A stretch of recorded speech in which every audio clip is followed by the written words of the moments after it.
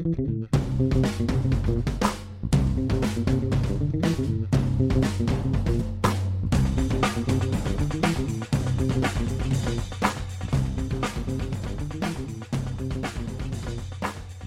there, it's Gary Parrish. It's Saturday, December 2nd, 2017. Welcome back to the Island College Basketball Podcast. Got Matt Norlander here with me. This is the third of three podcasts we're going to do this week. So if you haven't subscribed yet, please go do that via iTunes. Rate it favorably.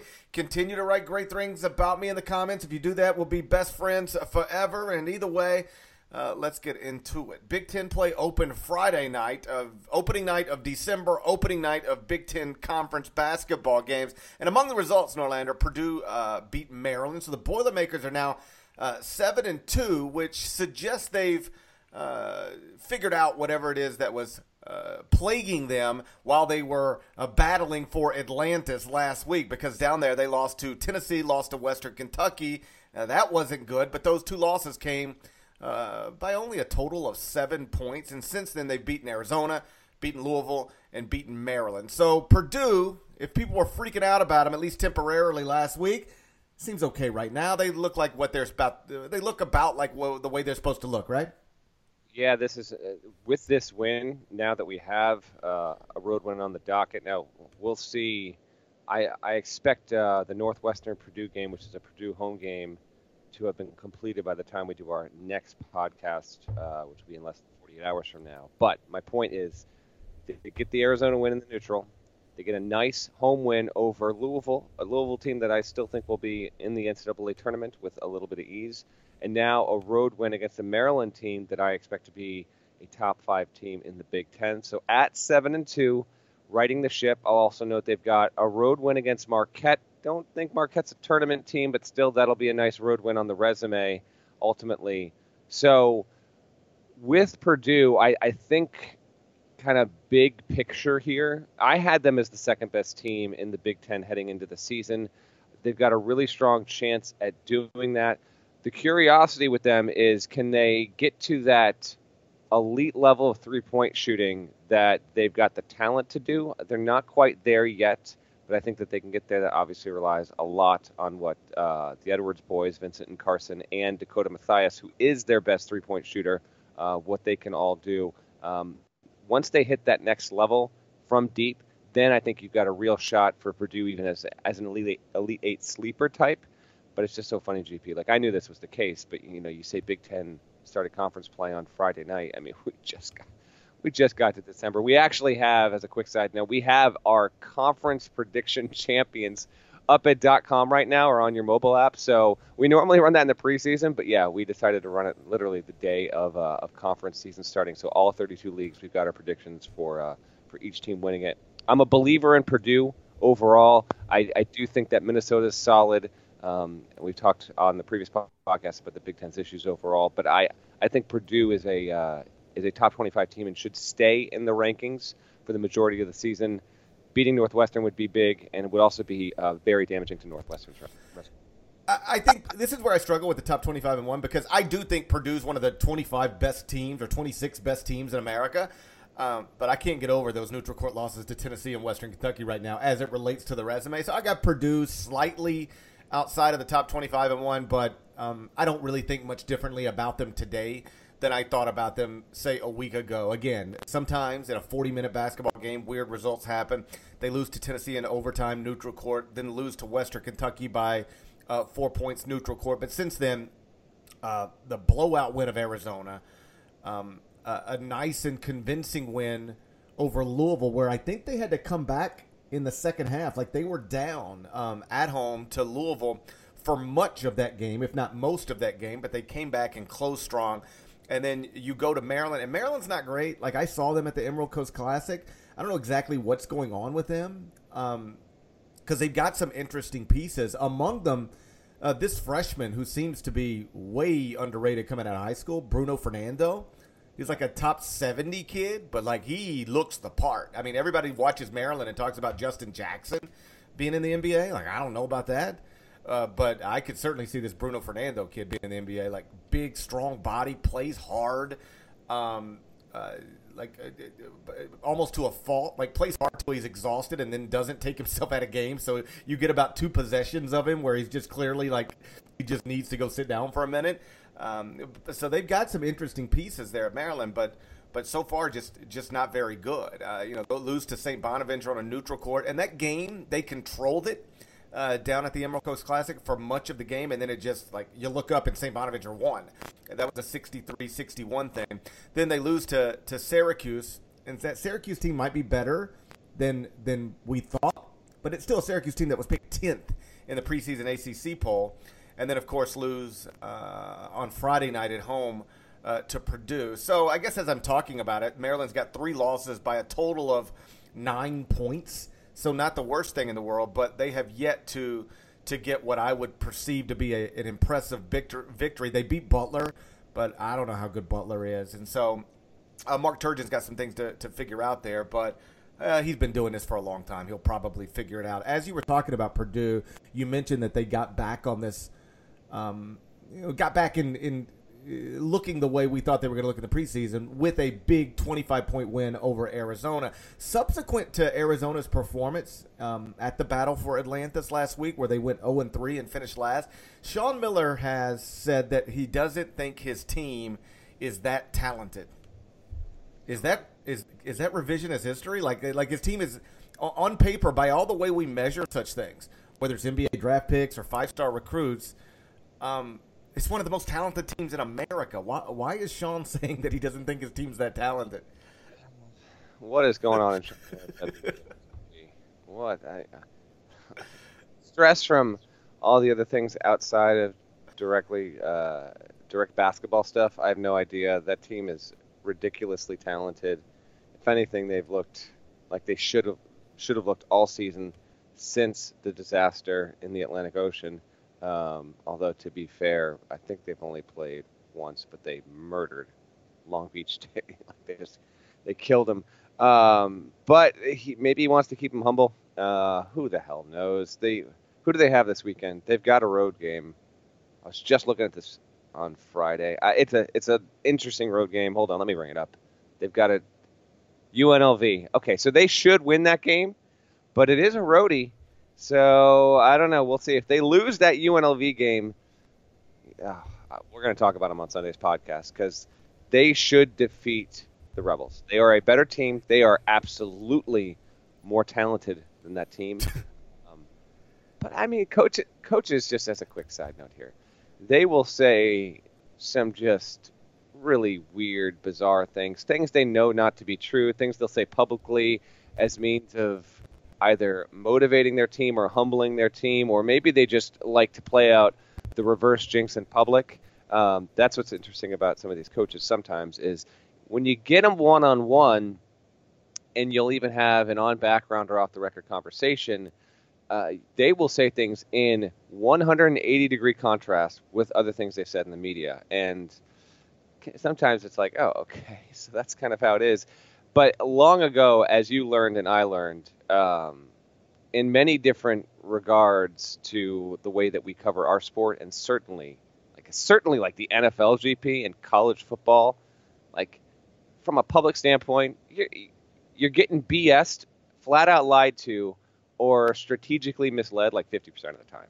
Like, and it's either it's on us as media people to either be like, okay, if that's what you're going to say, we're going to stick these words to it, and you're going to have to live with that, or it's on us to parse what those words and BS actually are, and kind of inform the listener, the viewer, the reader, depending on it. But that thing from Miller is just it's a classic example of a coach just straight up lying and know that he's lying. We don't have talent. Get out of here. You're a top 3 unequivocal most talented team in college basketball. I mean, he's either using it as motivation, like a lesson from the perspective of, hey guys, you're not nearly as talented as you thought you were coming out of high school. You're all McDonald's All-Americans, all 5-star recruits. You're showing up on all the NBA draft boards, but I'm looking at you. You're not that talented where you can just coast through this stuff. You got to get serious, focus, blah, blah, blah. It's either that, or he's like in total denial. like the only way you can get people to stop talking about what is Sean Miller doing with this immensely talented basketball team is to try to pretend you're not that talented to begin with. But the truth is, you're exactly right. any way you measure these things. NBA draft prospects, 5-star recruits coming out of high school. Arizona is one of the most talented teams in America, even if its coach doesn't seem to think so for whatever reason. And I suspect they'll start looking that way at some point. They did kind of look that way in that blowout win over Long Beach State. Let me tell you about SeatGeek, which is the smartest, easiest way to get tickets to live events. That's what I've learned over the years, thanks to SeatGeek's seamless mobile experience that allows you to buy and sell tickets in just 2 taps. It doesn't matter whether you're going to a basketball game, football game, concert, anything. Whether you're buying tickets for yourself or buying tickets for somebody else, like maybe as a Christmas gift. It is the holiday season after all. You're going to want to use that SeatGeek app. You're going to want to use the promo code CollegeBB, because when you use the promo code CollegeBB, you're going to get $20 off your first SeatGeek purchase. So make sure, whether you're buying college basketball tickets, NBA tickets, football tickets, concert tickets, doesn't matter. When you download that SeatGeek app, you make sure when you buy tickets, you use that promo code CollegeBB, because that's going to get you $20 off your first SeatGeek purchase. And understand, those days of searching multiple ticket sites to make sure you're not getting ripped off, to make sure you're getting the best ticket available, to make sure you're getting the best value available, you don't have to do that anymore. I mean, I can actually remember doing that. Let me check this site. Let me check that site. Let me check this site. Let me check that site, just to make sure I wasn't getting ripped off. Don't have to do that anymore. SeatGeek is going to search multiple ticket sites for you. That way, they're going to find the best value, find the best tickets. They're going to compare prices and find amazing deals for you. So you use SeatGeek, you're saving time, and you're also saving money. I've got the SeatGeek app on my phone. You should too. Whenever I'm going to a football game, basketball game, concert, I use it. You should too. That's SeatGeek with the promo code CollegeBB. That's CollegeBB. That's SeatGeek. Millions of tickets in one place. Norlander, did you stay up Friday and watch Gonzaga handle Creighton, coming from behind victory inside the kennel?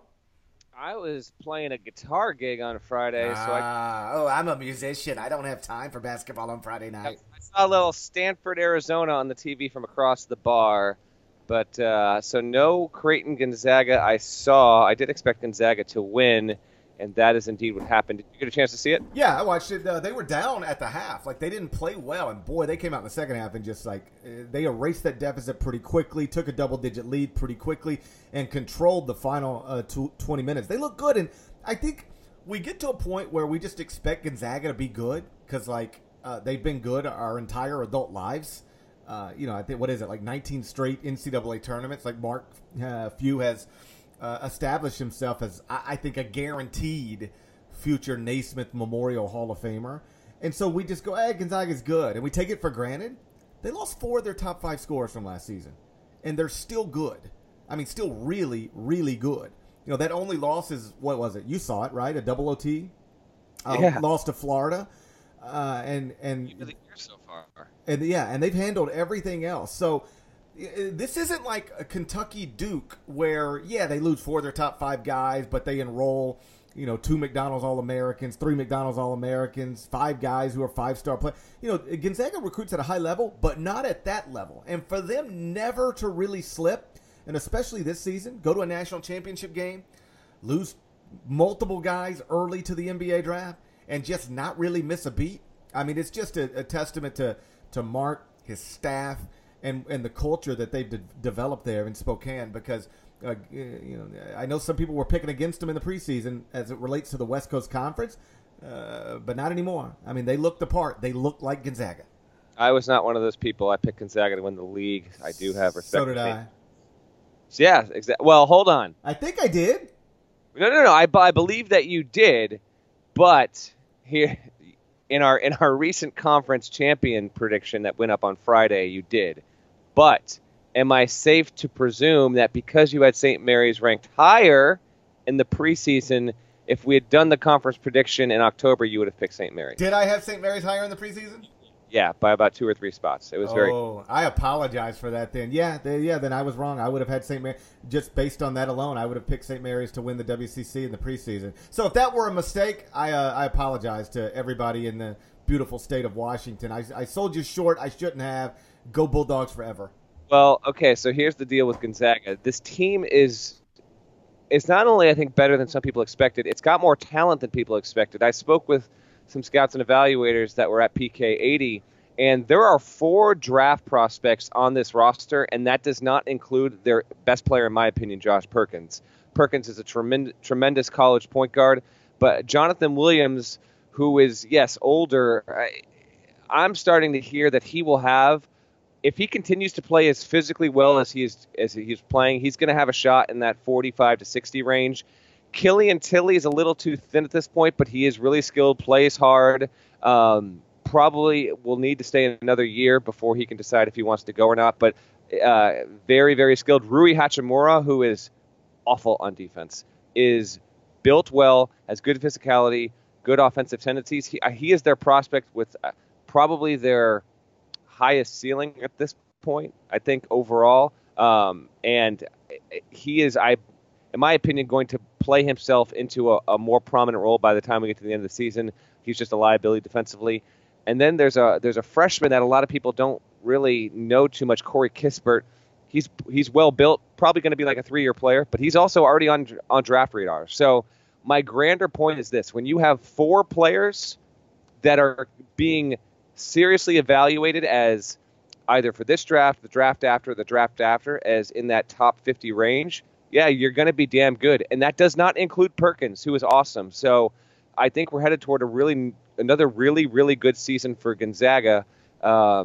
Man, I just realized this. They have Villanova on Tuesday in the Jimmy V, so that's going to be an awesome game down there in the Garden. But they look really good. And then, quick note before I toss it back over to you, GP. Little Birdie told me that this was like a fun little bonus game right on a Friday night. Gonzaga, Creighton. You don't really get those kind of games all that often. This is a home and home.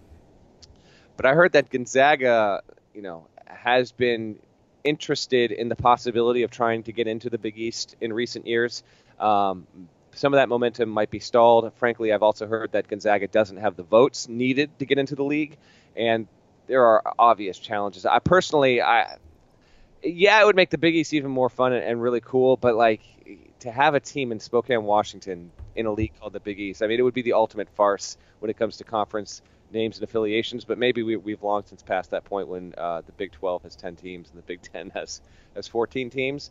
But yeah, I mean, if Gonzaga was advised, like if you want to consider trying to get into the league, schedule home and homes with teams, and then use that as a very, very premature trial balloon, so to speak. So that's why we had this game, and I'm sure Creighton wasn't all that enthused to go on the road and play this Gonzaga team, even what was probably, when it was scheduled, thought to be a down year. It's not easy to win in that barn, obviously. Gonzaga will return the favor next season and play in Omaha. Well, that would be interesting if that could ever get to that point. And yeah, like we don't think of the Big East playing in the Pacific time zone, but like all of that has been changed many, many years ago. I mean, like Creighton is where? Omaha, which is where? According to Adam Duritz, somewhere in middle America. So like that ain't really East. And so once you continue to go further and further that direction, how much further is it to get to Spokane? I know it. Listen, it's still out there. I get that, especially like if you're Gonzaga, you're flying charter. I totally understand. Like there are arguments you can make for having Gonzaga in the league, and that would really boost the strength. But then if you're the Gonzaga, like, do you want to do that? Like, there are probably a lot of benefits, but you have also turned yourself into a top 20 national program by being the bully on the block for 2 decades and been able to do that, having tremendous success in your league and schedule out of league to the desire that you want to do. So it has not hindered you being in this league. Ultimately, obviously, of course, this would be about money and even upping brand recognition, which it could be boosted in the Big East. By the way, I don't think this is going to happen, but this is what I was told is why this game was even played in the first place. I would say this, that I've talked to somebody at Gonzaga about this. I don't want to put a name on it because we're probably off the record, but they made it clear, yeah, they would like to do this. And the only reason not to, at least in their mind, there's 2 obvious reasons, and we've touched on both of them. One is just the travel. Like, you're suddenly flying to Providence, to St. John's. But the explanation I got was, or maybe the rationalization I got was, okay, so we're on a plane in an extra 90 minutes. How big of a deal is that, really? We're flying 3.5 hours as opposed to 2. How big of a deal is it? And perhaps the numbers are a little more exaggerated than that. But either way, they talked about it like it's an extra 90 minutes, 2 hours on a plane, handful of times a year, not the biggest deal in the world. And then the other reason not to do it, at least the one you could trot out, I think, reasonably, is, maybe leave well enough alone. Like it is, clearly you would rather be a Big East program than a West Coast Conference program, independent of everything else, in a vacuum. But you're not just a West Coast Conference program. You're Gonzaga. You have been able to rise above your league, both in accomplishments and in stature, in a way that when Memphis under John Calipari was able to do in Conference USA, how Wichita State was able to do it in the Missouri Valley Conference. Like it can be difficult to break away from your league and say, we're not just a WCC school. We're not just an MVC school. We're not just a CUSA school. We are Memphis. We are Wichita. We are Gonzaga. But Gonzaga has done it. They don't have problems scheduling the way West Coast Conference schools might. They don't have problems getting into big-time neutral court events. Playing in the Jimmy V is like the latest example of that. They don't have problems getting on television. They don't have problems recruiting. And so the question, I would be less concerned if I were connected to the Gonzaga program. I'd be less concerned about the travel than with, we have really established something that is working brilliantly. We can recruit 2 levels above everybody else in our league. We have resources 2 levels above everybody else in our league. Our league does not prevent us from getting on TV, from getting invited to big-time events, from scheduling home and homes. We've really got a perfect setup. We're basically guaranteed to be in the NCAA tournament every year. Do we really want to join a league where multiple programs are going to have comparable talent to us, if not better talent than us? Are we really going to risk taking 4th place, 5th place, 6th place, 7th place finishes in a new league and missing the NCAA tournament? If we've already shown that we can win 30 games a year, get a high seed, we can go to a Final Four, we can get a neutral court of it, why do we mess with it? I think that is something, if I were at Gonzaga, I would want to talk through. But my understanding is, to the extent that these conversations have been had at Gonzaga, most people there are on board. If we could get into the Big East, they'd like to get into the Big East. Yeah, we'll see if that gets any sort of momentum going forward. I'm told they don't have the number of votes they need to get into the league. They also have to consider that it would not just be a basketball-only affiliation, everything from softball to volleyball, et cetera, et cetera. I think those are conversations that really go pretty deep and serious at the president and AD level, because it's one thing Gonzaga is Gonzaga basketball, but you have to fund all these other programs. And, I'm very aware as we talk about this, Gonzaga is going to make a trip to the East Coast and play in New York, but you're also asking teams to make those other trips later in the season. Yeah, sure, it might be an extra 100 minutes on a plane here and there. I think that can have some compound effect overall. There's actually been studies that have shown unequivocally that road trips and long flights have greater effect on team performance throughout professional sports. So it would be interesting. I like them where they are. If anything, figure out a way to get them into the Pac-12, because they're worthy of that, and that league needs Gonzaga more than the Big East needs Gonzaga, in my opinion. But we'll see. We'll see where it goes. I will say this: I will definitely. It's 2017. If you told me in 2027 Gonzaga was in a different league, I'd absolutely believe you. If the program continues to have this, it goes at this pace, man. I think other leagues are going to have to seriously consider them, and the entire dynamic from a television/digital presentation to watching college sports in 2027. I mean, we're moving by the year, advancing how we watch our sports. I think that could also have big effects on realignment, but that's obviously a whole separate conversation that I'm sure in the down the road in the coming years, whether it's on this podcast or what other format, I'm sure we'll have those conversations in that regard. Real quick, GP, in regard to the Pac-12, Oregon lost at home to Boise State on Friday. That might have been a result that was a little bit off the radar. You've got the stat about the last time they lost at home. It's been a while, but this team is. They had a 46-game home winning streak snapped Friday night by Boise State. I think the last time they'd lost at home, maybe January 2014 to Arizona, something like that. It's a long time ago. Yeah, so that was longer than I thought. Straight up, I didn't realize That's what they'd she gone. said.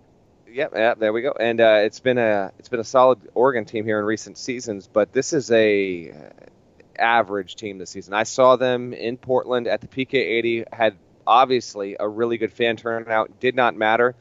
They got handled by a UConn team who then went on and got smacked in its next two games. So that's not a good loss. They lost. They beat DePaul, but they needed overtime. Then Trae Young put up 43 on them in their final game at the PK80, and now they lose at home to a solid Boise State team. Actually, a Boise State team I think has got a pretty good chance at winning its league overall. But a bad look. Oregon's 5-3. Its wins have come against Coppin State, Prairie View A&M, Alabama State. Not going to help you at all. Defeat a Ball State team that maybe is a top 3 team in the MAC. Okay, I mean, it's a home game. Honestly, that's kind of a whatever win. And then you get DePaul in OT. That's rough. So was in the Final Four, obviously. They lost their studs. They're still trying to find themselves. You know, Peyton Pritchard was like the 5th best player on that team last season, and now he's right there with Elijah Brown and Mikhail McIntosh as like the best player. So they still got to figure a lot of stuff out, but couldn't help but notice them dropping that game on Friday night since we record this Saturday AM. And Oregon could find itself with a lot of work that needs to be done in the Pac-12 because its only other non-conference opportunity left of any sort of value, in my opinion, is they have a road game against Fresno State. Fresno State qualifies as a top 90 KenPom team right now. We'll see. If you win that, yes, I think it will matter because it will be a road win and it will be their only one out of conference. Everything else, they're not going to help they need to win them, and they don't even get that much of a boost by winning them. They've got Colorado State, Texas Southern, Portland State, Central Arkansas left on the non-con schedule. That's going to just be empty calories on the resume. Yeah, like Kentucky can afford to lose 3 underclassmen to the NBA draft. Duke can afford to lose 3 underclassmen to the NBA draft. Arizona usually can because of the way those programs recruit. Oregon can't afford to do that. I mean, they lost Dylan Brooks early, Tyler Dorsey early, Jordan Bell early. You're just not going to be able to overcome that. I know that some people still had them borderline top 25. In the preseason, but this was always going to be a year between what I think is good years because they do have a nice recruiting class set to enroll. They should bring back most of this team, but when you lose 3 guys early to the NBA draft at a program, and I say this with all due respect, at a program like Oregon, which I only mean like it's not Kentucky, it's not Duke, it's not Arizona. It's just tough to keep going and not fall back a little bit, particularly when you're in a league like the Pac-12 that's probably going to present challenge after challenge after challenge going forward. If Dana's able to get this team to the NCAA tournament, I think that'd be a really nice achievement. Because right now, would you project them to be there? I'm not sure that I would. Before the season, I did project them to be there, but when you have these losses now, you know what? I'll say Dayton. I'll say first 4. They barely squeeze in. They get the win against Fresno State on the road. They do just enough in the league. Because I don't hate their talent. I think Elijah Brown and Mikhail McIntosh are really solid senior 5th-year grad transfers. Pritchard's going to get better. Troy Brown still trying to figure it out. He's obviously really talented.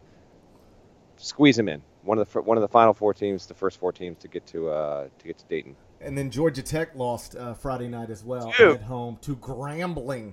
Dude, what is going on? Can't lose to Grambling. Okay, so here's we're talking about it on the podcast. Our colleague Kyle Boone's got a story up on .com if you want to get a little more reading on this. But this is where Georgia Tech lucks out that it's Georgia Tech, because for 50 or 60 or 70 other programs, and maybe it's also because it's on a Friday night, and we just got off the Big Ten ACC Challenge, just got finished with all these other cool tournaments, and then Saturday's got all these big matchups. But that is horrendous. I want to know if that's the biggest upset of the season so far, according to what the line was and according to what the probability would have been heading in. A 64-63 outcome, and Georgia Tech's not at full strength. That's just no excuse. Grambling State's a miserable team. Miserable. GP, I don't even know if this game was on TV. I don't know how you account for this. It is extremely damaging to the point where, Georgia Tech is going to have to pick up 3 really good wins to kind of cancel out this home loss. Grambling State is that bad. They're ranked 338th in KenPom. If Georgia Tech is fortunate enough, and even though they didn't have their full roster, they're still going to be docked big time because they had plenty of guys playing in that. If they're fortunate enough to get into the bubble conversation down the road, they're not going to be going up against another team that has a loss this bad.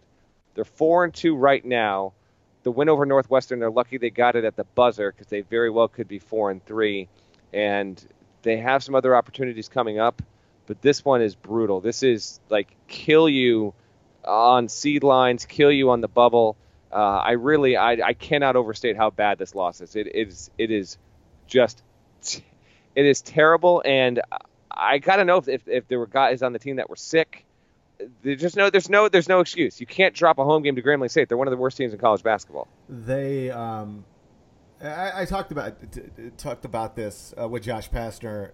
I think it was last season. Just sort of the difference between being the coach at Memphis and being the coach at Georgia Tech. Like if you're the coach at Memphis and you lose a game like this, great point. Yes. It's a killer. I mean, it is alarm fire, no doubt about it. Well, yep. like yesterday, Memphis got blown out on Facebook by UAB on Wednesday night, and that is all, or on Thursday night rather, and that's all the conversation was in the city.